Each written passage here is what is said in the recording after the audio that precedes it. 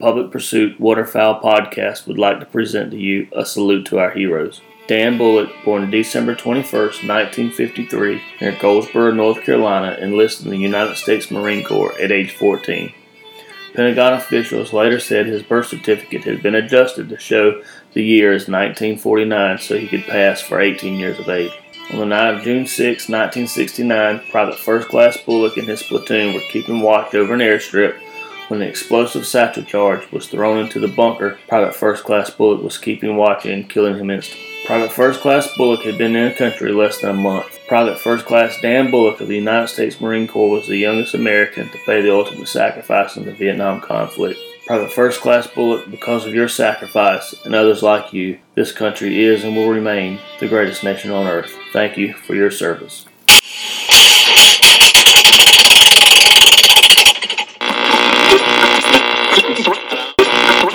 Not everyone gets this life we live. Thank God I do it with my best friend. 'Cause it's a single in the trees, finish up that fireman. It's a valley and a prairie on a beautiful land. It's me they come boys, gotta raise up and shoot. Why we love Public Pursuit.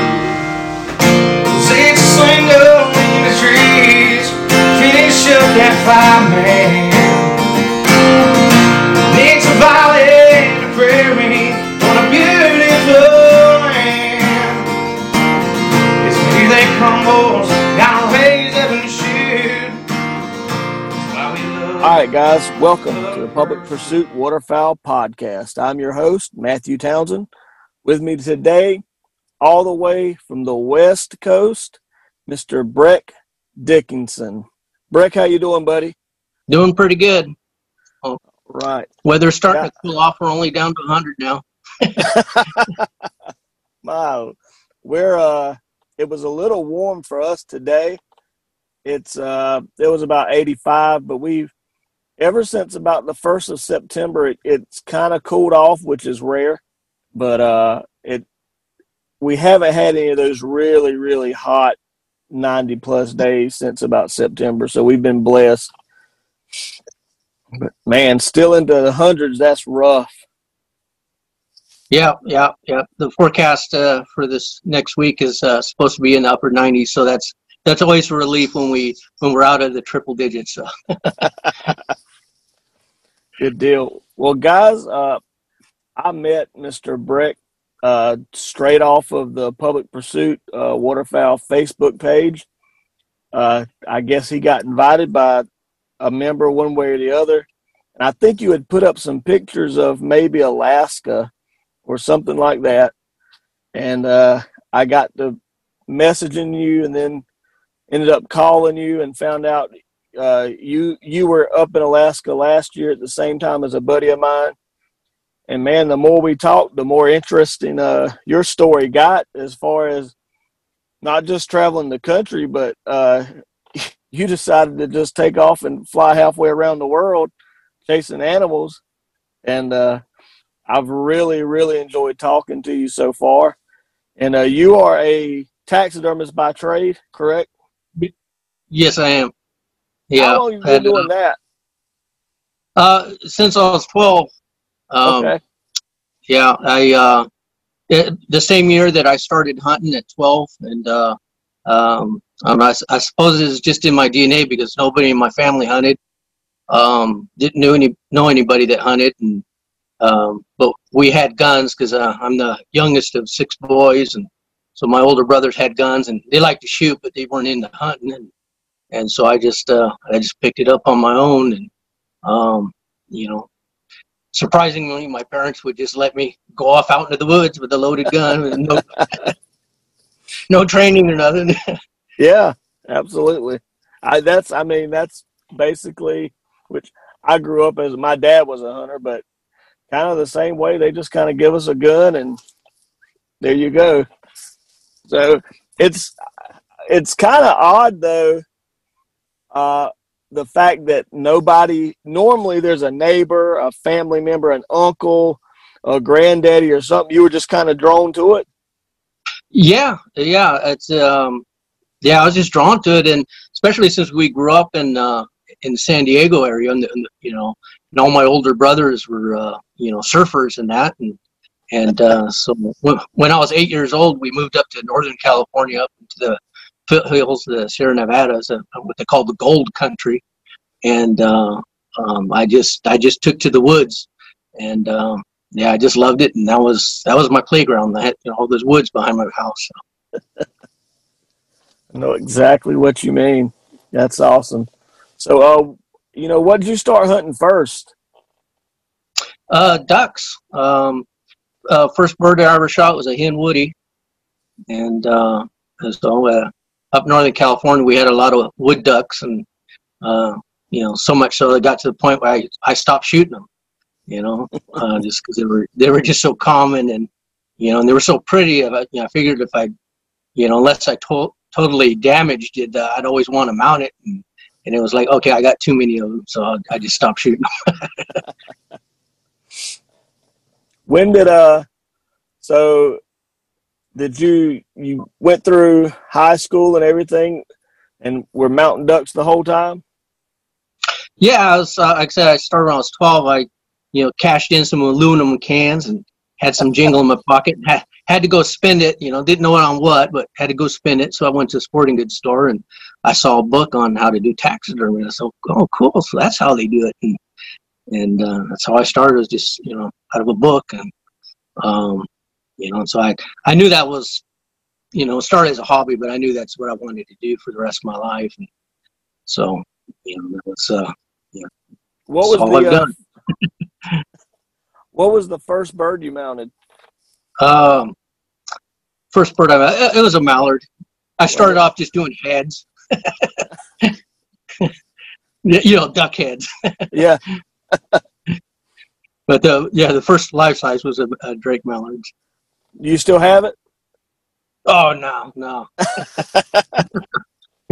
I've got some birds that are like about that predate me being married, which is 32 years. So I've got some in the 30-year range, but beyond that, they, either my older brothers destroyed them, or or I destroyed them. I'm on quite a few taxidermy pages, and I don't do it, but I like to look at it, and every now and then you'll see guys post pictures from maybe not their very first bird, but close to it, and where they're at today, and sometimes it's not even that long of a period of time when people get a lot better. It seems like every animal, not just birds, but every animal they do, and it's kind of fun to go back and look at those starting points of where you started, and just a tip here or there, and how much it can exponentialize your success and really bringing a bird back to life, or a deer, or whatever it is you're into. It's really fun to watch and look at for me. Yeah, it's just something, a passion of mine, something I've always loved doing, and and then also collecting the different species and stuff. So, the adventure plus the taxidermy portion of it. I was always drawn to traveling too. My older brothers were vagabonds too, but they were the surf bombs, traveling around with the surfboard. but I had that travel bug in me too, and so but it was always hunting was in the part of the scheme, or at least wanting to.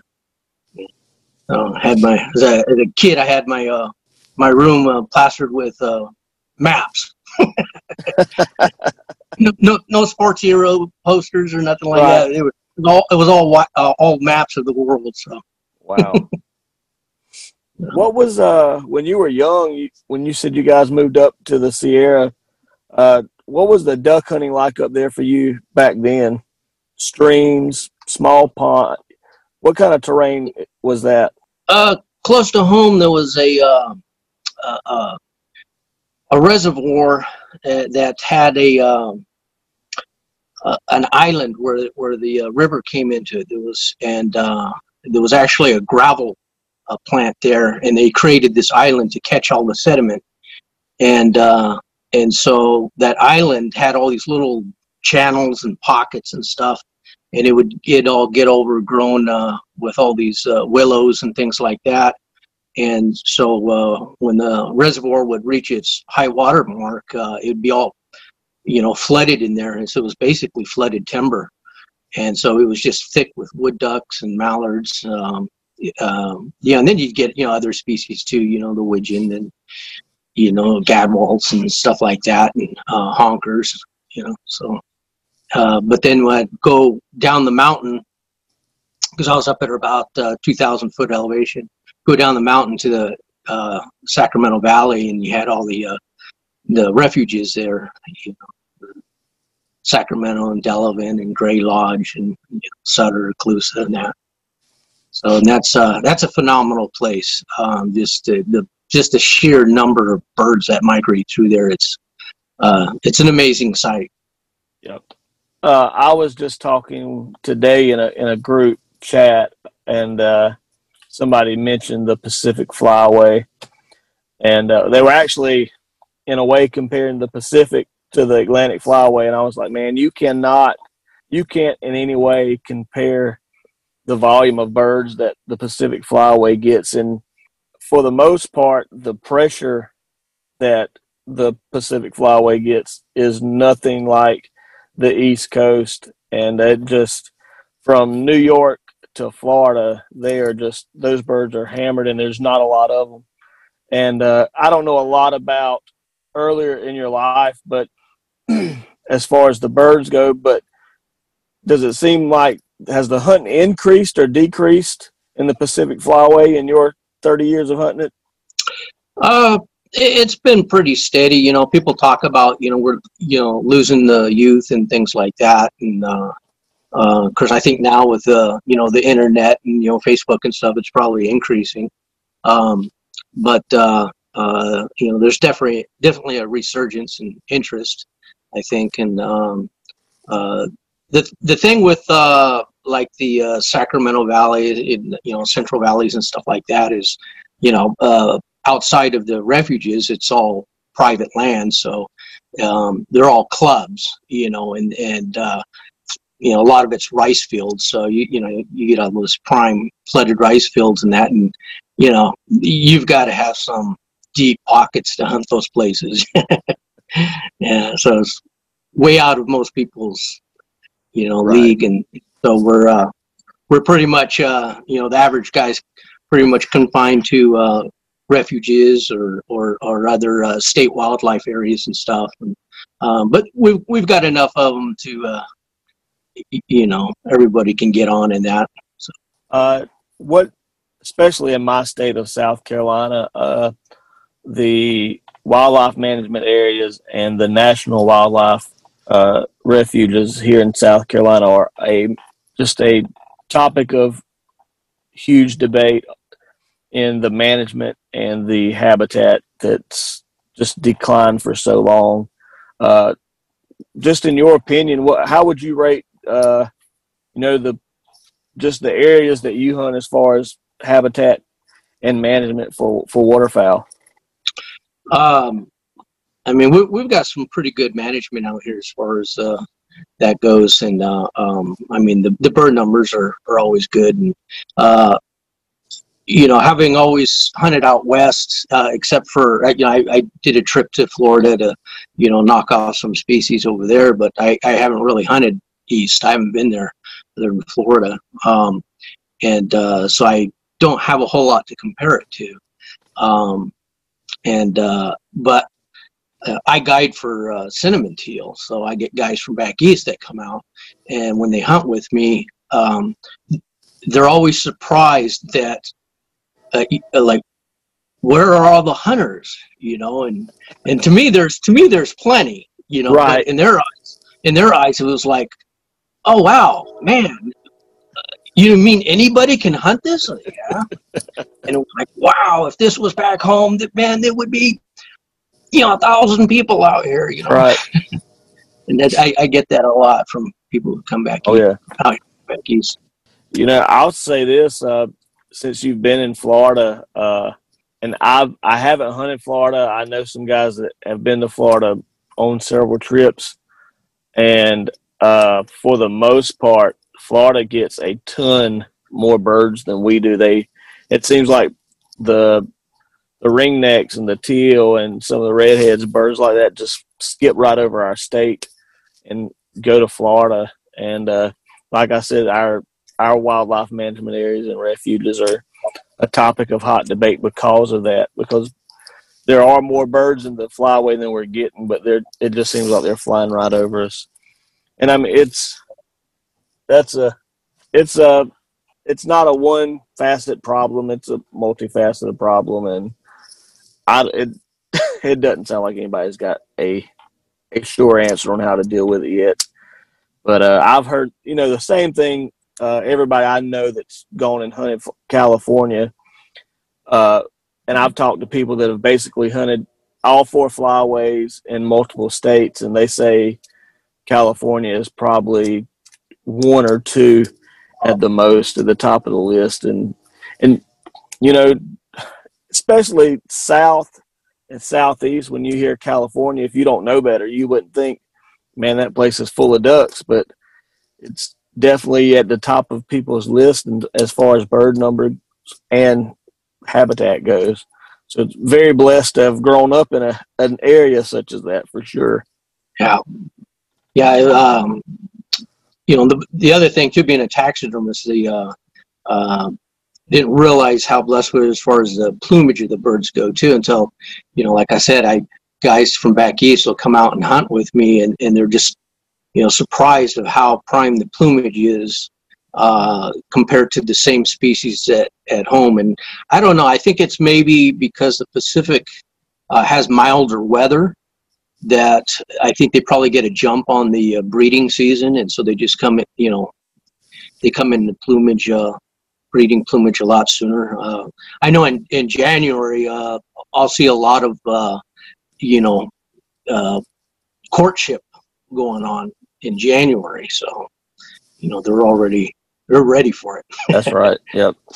Well, let's do this. I guess in a way we're fast forwarding, but we're kind of starting, because like you told me, you didn't really start traveling and duck hunting until after your kids were grown and out of the house. Is that right? Yeah, I always just duck hunted within state. I did a lot of out-of-state hunts, but it was for big game. Having a couple of kids, I was pretty much limited to traveling, by car, and so we did a lot of hunts throughout the West, but it was primarily for big game. And it wasn't until 2010 that my kids left the nest, and I kind of got depressed because they were my hunting buddies. We homeschooled our kids, and so we never had to, wait for vacation days or holidays and stuff. So we were always hitting the road, and all of a sudden, my hunting buddies are gone. And they left home within 2 weeks of each other. Daughter went off to college, and 2 weeks later, my son went in the Army. Oh wow! Yeah, and so I was just kind of depressed for a bit, and I just kind of lost interest in hunting for a while, for a few months, and then it was like, okay, I got to snap out of this. And so I had got a call from one of my brothers that said, "Hey, did you ever do that New Zealand trip?" Because I had been planning it since like 2007, and that was kind of by accident, really, too, because in 2006 I drew a Thule elk tag in California, which is really rare to get. I mean, it's like drawing a sheep tag, and what's typical with Thule elks is having non-typical points. That's typical for them, and they'll have like crown points, like the red deer do.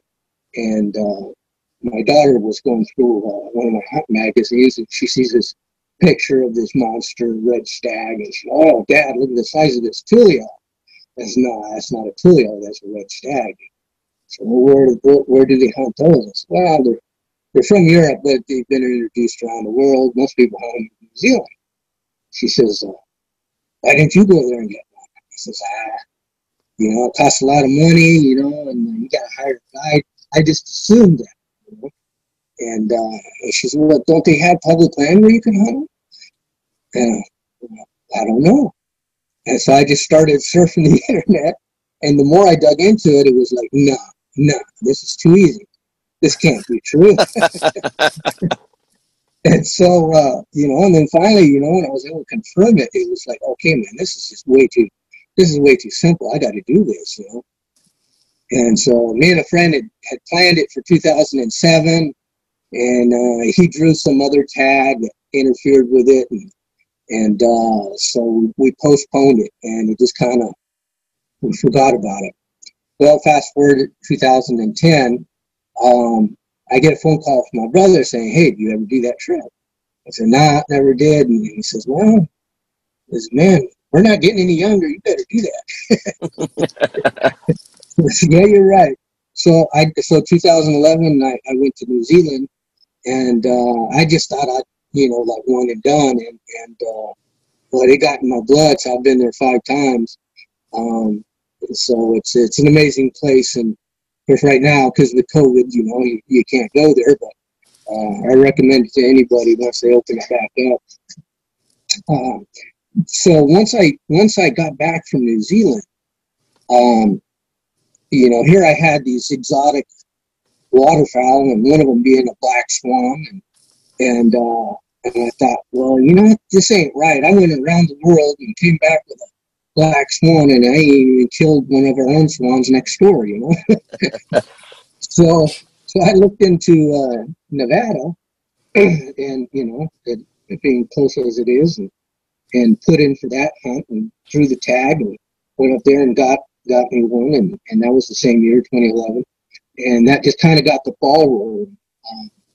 And then also I had a guy in my neighborhood that picked up duck hunting, and he was completely new to it, and he kept coming by my shop, kind of hit me all kinds of questions and stuff, and I don't want to give out too much information. I don't want to give up honey holes and things like that. And after a while, I felt sorry for the guy. It's like, oh, poor guy, So I tell you what, I'll take you out. Really. And so we hit it off, and so then pretty soon, he was just like on fire for it, and he was wanting to collect all the species and stuff, and this is before that whole 41 list came out and things like that, and I said, really, you'd be game for doing that? And he said, oh yeah. So, shoot, let's do it. I've been wanting to do that since I was a teenager.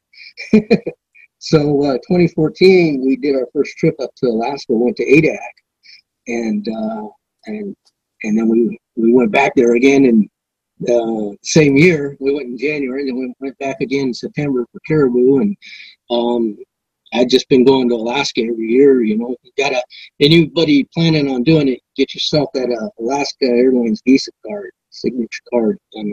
That's the way to go. All my trips up to Alaska, I go for free. Round trip ticket cost me $11.20. That's wow. 9/11 tax. So I'm going to Cold Bay in December. When you went to New Zealand the first time, or the first time you went was for red stag, or did you waterfowl hunt, or? I did I went after tar and waterfowl. First time I didn't get a tar, my buddy did. But honestly, I was, seeing all the paradise shell ducks around. Those things were everywhere, and everybody's pastures and stuff. And it was like, I was just wanting to get to them. And so we got the tar out of the way first, and then we spent the next week hunting waterfowl. And so basically every trip that I've gone there, I've done a combination of tahr and waterfowl. Their waterfowl season opens first Saturday in May, so that's coming into their winter. And then also the tahr and chamois up in the Alps, they're in their breeding, they're rutting, so they got their winter coats on and everything, and so it's just a good combination. I haven't done the red deer yet. I plan to do that. On all of my trips, if I happen to see one, you can shoot it. There's no tags. You see a big game animal, you can shoot it. There's no close season, no limit, either sex, and like I said, you don't need a tag or nothing. So, and all the hunts I do over there are on public land. So, if I had seen one, I could have shot one, but just up in the Alps, up above the tree line, you don't see many red deer up there. I'll be really honest. Until you said it, I was kind of the same way you were. I didn't think about New Zealand, them having public land. You could just go hunt. And that's as soon as you said it, I kind of had this. I was like, "Oh yeah, that makes sense." But when you guys were hunting ducks up there, what kind of terrain would you guys be hunting in there? Well, for the paradise shell ducks is pretty much just pasture land. These paddocks they call them, and they're everywhere. And it's so easy to get permission from landowners. I mean, you just knock on the door and yeah, sure, very helpful, very friendly people, very helpful.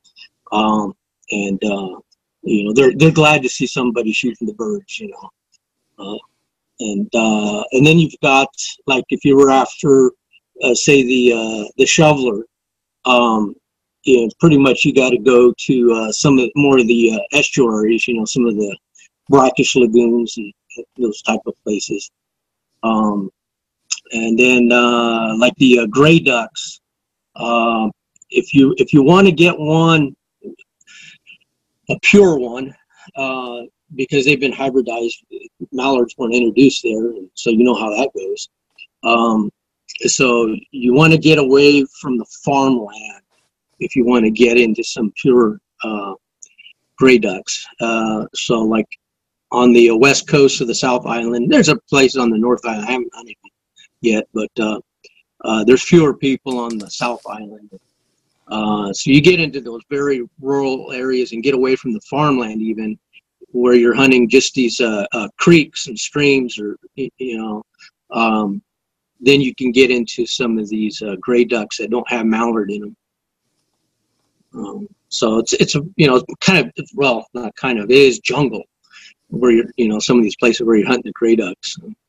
Would you be, is there like decoy hunting there or pass shooting? What's the preferred methods of hunting birds out there? The swans I got was pass shooting along, some coastal estuaries. But the like the shell ducks, that's decoying, and I hooked up with the local there that set me up with layout blinds, and they're really easy to decoy, the shell ducks, and just silhouettes, and they just dive bomb, man. They see decoys and they just come in on a line. So they're underappreciated down there. The shell ducks, people kind of like, but I mean, for us, they're beautiful, and right. They can shoot 20 a day over there. So of the shell ducks, and the limits over there are just unreal, because it's not like for us where you've got a 6 bird, or out Pacific we got 7 bird limit, and it's 7 no matter how you slice it. That's it stops at 7 or right. 6. Not over there. It's species specific. So you can shoot 20 shell ducks in a day, and no limit on honkers. Depending on the area, you can get 25 to 50 mallards a day. And then then again, depending on the area, you can get anywhere from 2 to 5 swans, and it's like that. It just species specific. So you could, if you shot limits, you'd have a truckload. Wow, it's hard to imagine, without seeing that, but that's pretty amazing. High volume shooting, to say the least. Oh yeah, definitely. When you're shooting the geese and the paradise shell ducks, it can, it's hunting. You can have slow days and that, but when it's hot, there's a lot of shooting. So this is a question that I just have I don't know where to begin with the Southern Hemisphere, but are those birds residential, or are they migratory? Are they moving to and from other places, or are they just residential? No, they're resident birds, pretty much. Now, the black swans came over from Australia, so they, right. They got a foothold there that way. Occasionally some vagrant bird will come in, like, from Australia, but for the most part, they're pretty isolated. So they don't get many birds wandering through there. Right. And it seems like for the size of the country, it really is in comparison. There's a ton of birds there for sure. Ton of wildlife in general. Yeah, there's more, sheep over there, domestic sheep than there are Right. people. Yeah, the human population is like 4 million, and there's 11 million sheep. So, yeah, and the deer over there are pretty much by the government treated as like rats. They're vermin. They literally poison them.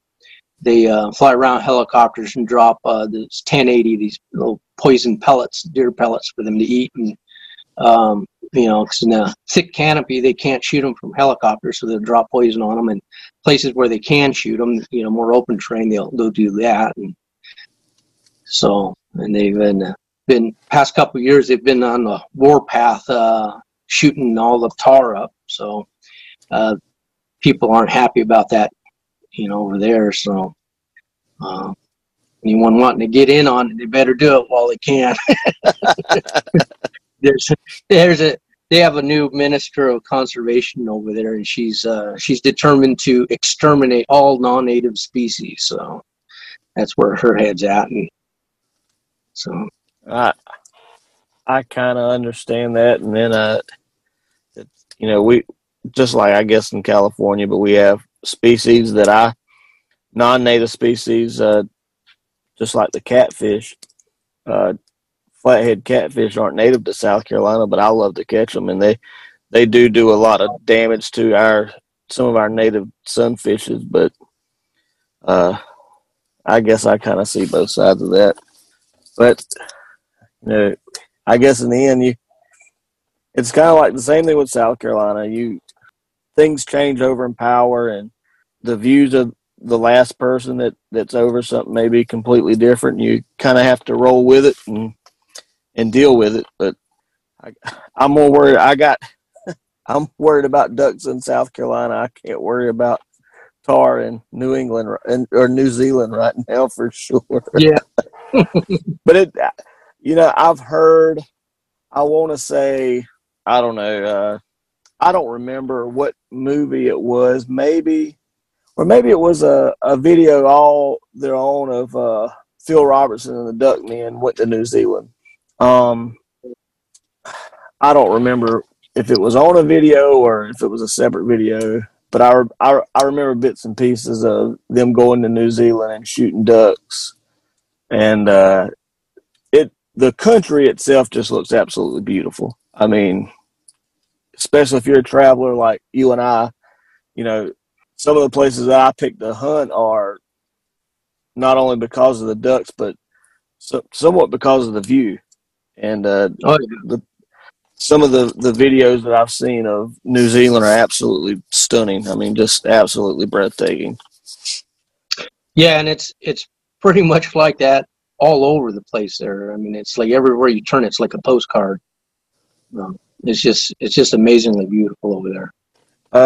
Odd question, but just what I'm kind of a picky eater anyway, and so you know, some places we go to doesn't have fast food and things like that, so you got to kind of pick and choose. But how about the food over there? Is the New Zealand cuisine?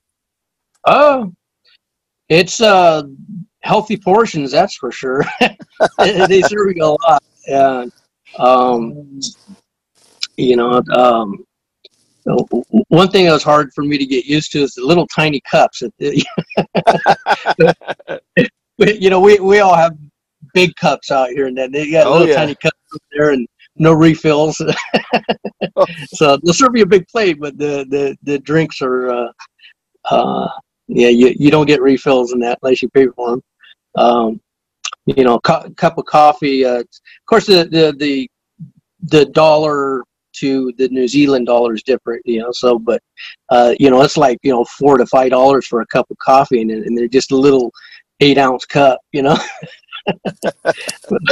But that's $5, you know, $4 to $5 New Zealand, but you know, it's less in American, but you know, so there's some stuff that is like, ouch, you know, but then there's other things that are great, you know. But one thing is when I was doing the tar hunt there, I've done 3 helicopter drop camps where you can pay to get flown up into the Alps. They drop you off and pick you up a week later. And gosh, you know, I mean, round trip, it costs you, it's 350 New Zealand dollars a person, you know. So converted to American, it's like about $280 or 260, depending. You know, compare that to like Alaska, you know, some bush plane there. You're talking a couple of grand, you know. Right, that's right. Wow, that is super remote when you get flown up and just dropped off, and I'll see you a week later. That's a heck of an experience for sure. Well, and thank God for Mountain Radio over there. They a lot of the sporting goods stores over there, they rent out Mountain Radios, and you know, we actually had to use it one time to like come and get us. Really? Oh yeah. One trip we got stormed out. It was bad. We probably shouldn't have went in the first place. We should have waited till after the storm passed, but we thought, we'll be all right. It was bad. It was like pitching your tent in a high pressure car wash and having it run for 40 hours nonstop, you know. And then it snows when it's done, you know. Oh my goodness. Yeah, we were all soaked. Yeah. So I don't want to have to lay down wet or cold for an extended period of time for sure. That's tough camping. Well, there's 4 of us in this tent, and I wake up in the night, I felt wet, you know, and it was like, what the heck? And I shined my light, and the whole floor of the tent was like a swimming pool. It was like 2 inches deep of water inside the tent. Oh no! Yeah, sleeping bags out wet, and you know, and I hated to do it, but I had to.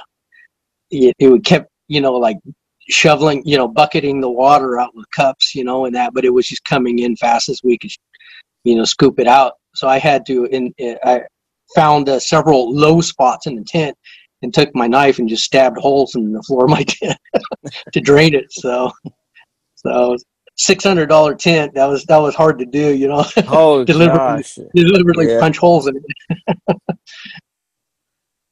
Man, that is rough for sure. So you got flown out? Was the hunt over? Did you get to go back up or what? No, we didn't go back up. We just went and hunted other things, and concentrated more on the waterfowl. It was a trip where it just seemed to just severe weather. We were there actually almost a month, like 3.5 weeks. A friend and went with me, and his wife and my wife, and it just we found ourselves kind of like chasing the sun.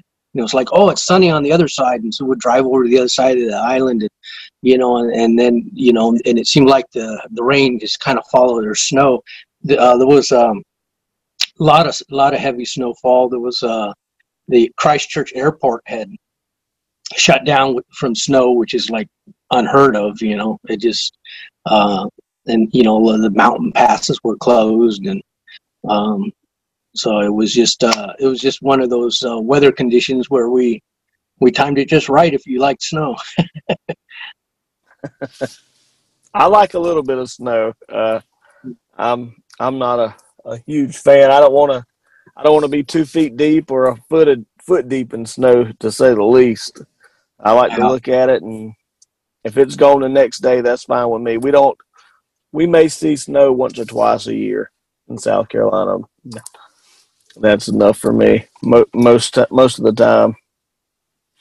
That's other than that trip, every other trip seemed to be pretty fair, pretty successful. Yeah. Generally good weather. You get a mixture, but for the most part, good weather, and so I've that time of year. What's the temperatures like? Not snow wise, but normally, what kind of temperatures are you looking at? I never really, everything's in Celsius down there, and so I can't read Celsius. I've never been able to figure it out. No, me either. So kind of does me no good when the car we rented or whatever has the temperature reading on it. Yeah. So it's all Greek to me, Me and my brother-in-law were riding the other day. We were talking about the weather in Canada and just kind of checking some areas, seeing how cold it was getting up there already, and tried to look, and everything was in Celsius. So we had to break out. One of us is on the phone reading Celsius, and the other one's having to convert it off of Google to figure out what the temperatures are on these charts. But yeah, I'm no good there for sure. So well, I know I've had to bundle up a few places hunting the shell ducks, but I was up in at the base of the mountains near a pass, and and the wind is what gets you, and that's right. It can get cold, but at this last trip we did, it wasn't bad. We had some pretty good weather. Do they, I would assume not, but any kind of banding programs or anything like that on ducks over in New Zealand? I wouldn't think so with, being non-migratory, but. Yeah, it's pretty limited, but I have seen on some of the New Zealand hunting forums, some guys have posted some bands, but I think it's fairly new. Okay. I think it's something that's been going on for very long. So, other than the black swan and then the shell ducks, what were your other main species or draws to New Zealand? As far as waterfowl? Yeah. Well, the shell ducks are they're so abundant and beautiful, and it's probably the female is actually prettier than the drake. I think they have the white head, then and then the gray ducks. I really didn't care about shooting the mallards, and then also the shoveler over there. It looks like a mix between a blue wing and a shoveler. That's right. Those you can only get 2 a day, and then they have some birds over there that are protected. They have a couple of teal over there. There's a brown and a brown teal, and I think it's called a gray teal. But one of them's endangered, and the other is abundant. But you really can't tell the difference until you have it in your hands, so you just can't shoot teal. But even though there's a lot of them, then they have the a scaup, which is really pretty. I've seen quite a few of those, and I suppose because they don't get shot, they're not afraid of you, and they'll swim right up to you, and they're really beautiful. And then there's this blue duck. I've yet to see one. They live in streams.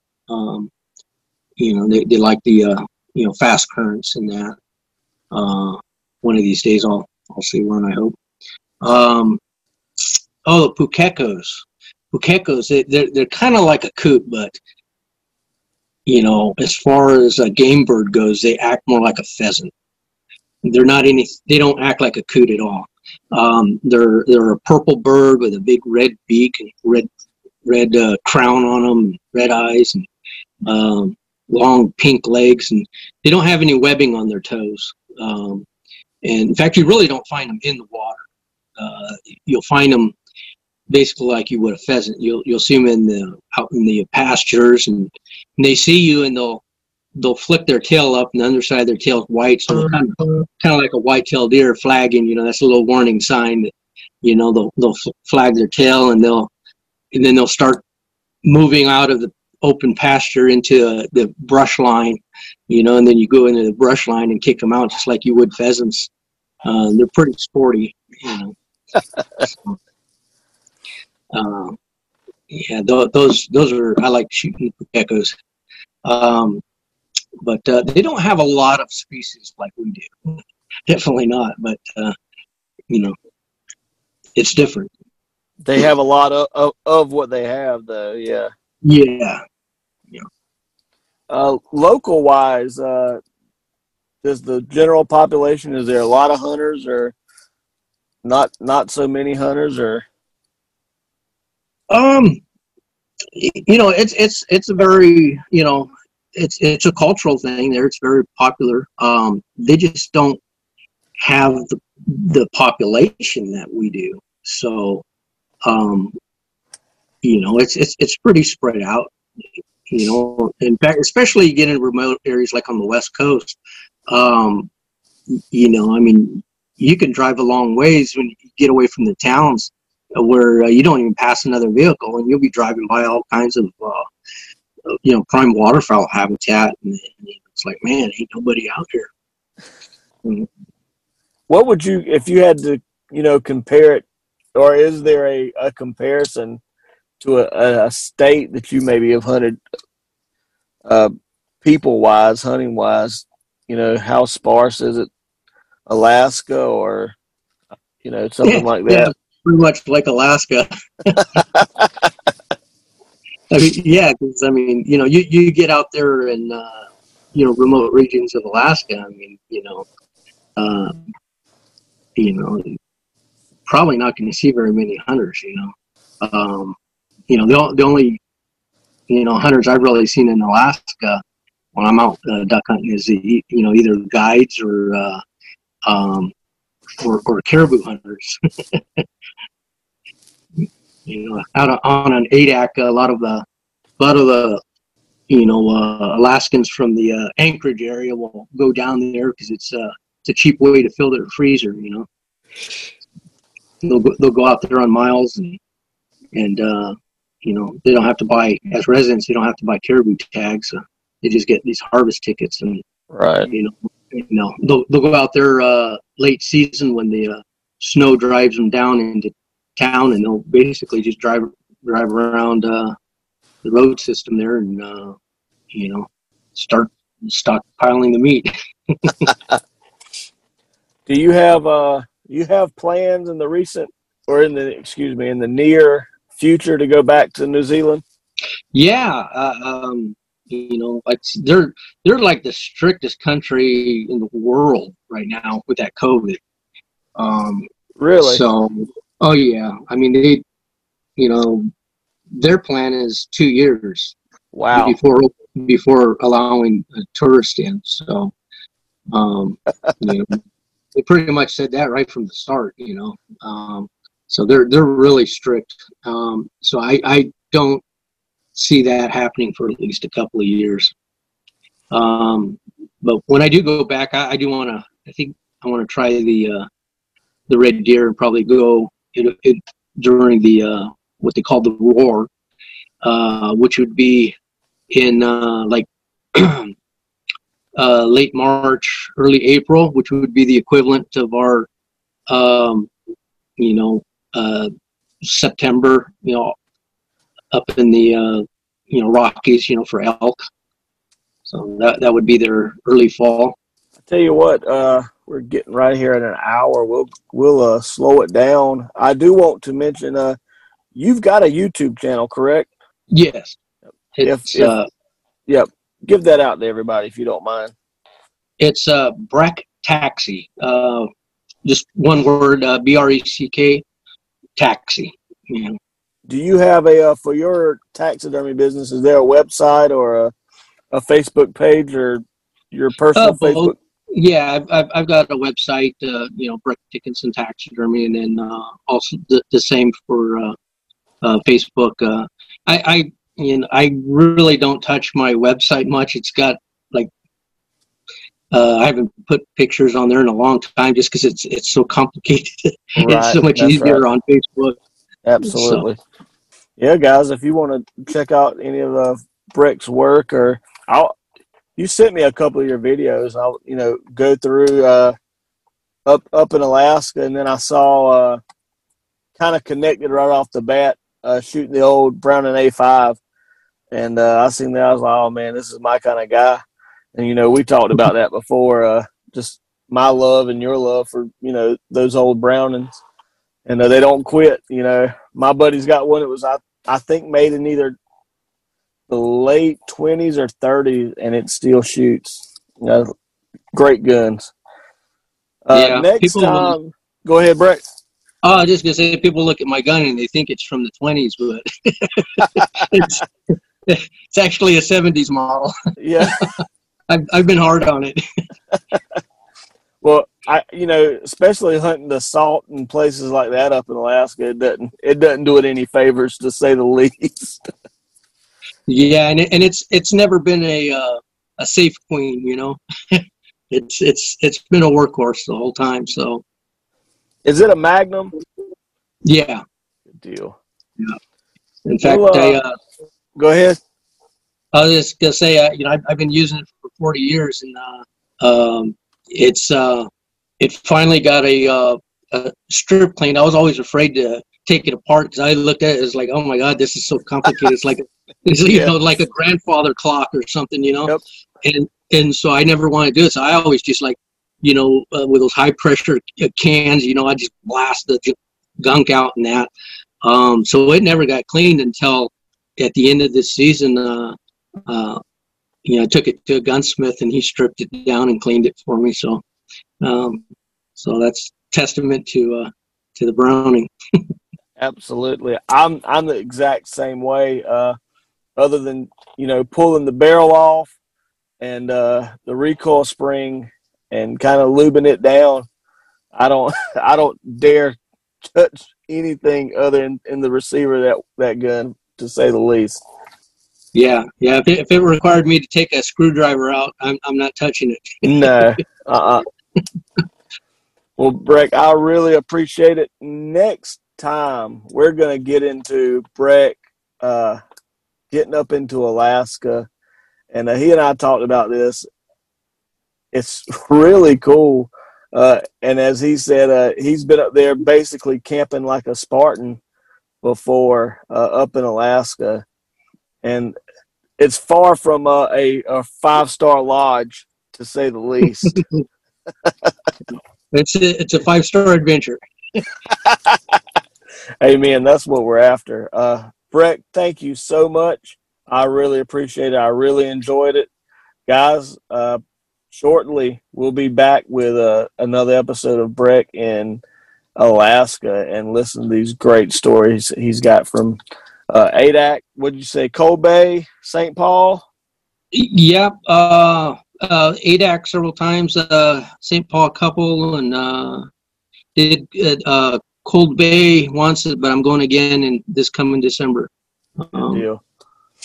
All right. Well, thank you so much. And guys, don't forget to check out the Facebook page at Public Pursuit Waterfowl, the Instagram page as well. And you can find us on Spotify, Apple, along with a few other podcast distributions. Breck, thank you so much. I really appreciate it. Guys, we'll see you next time.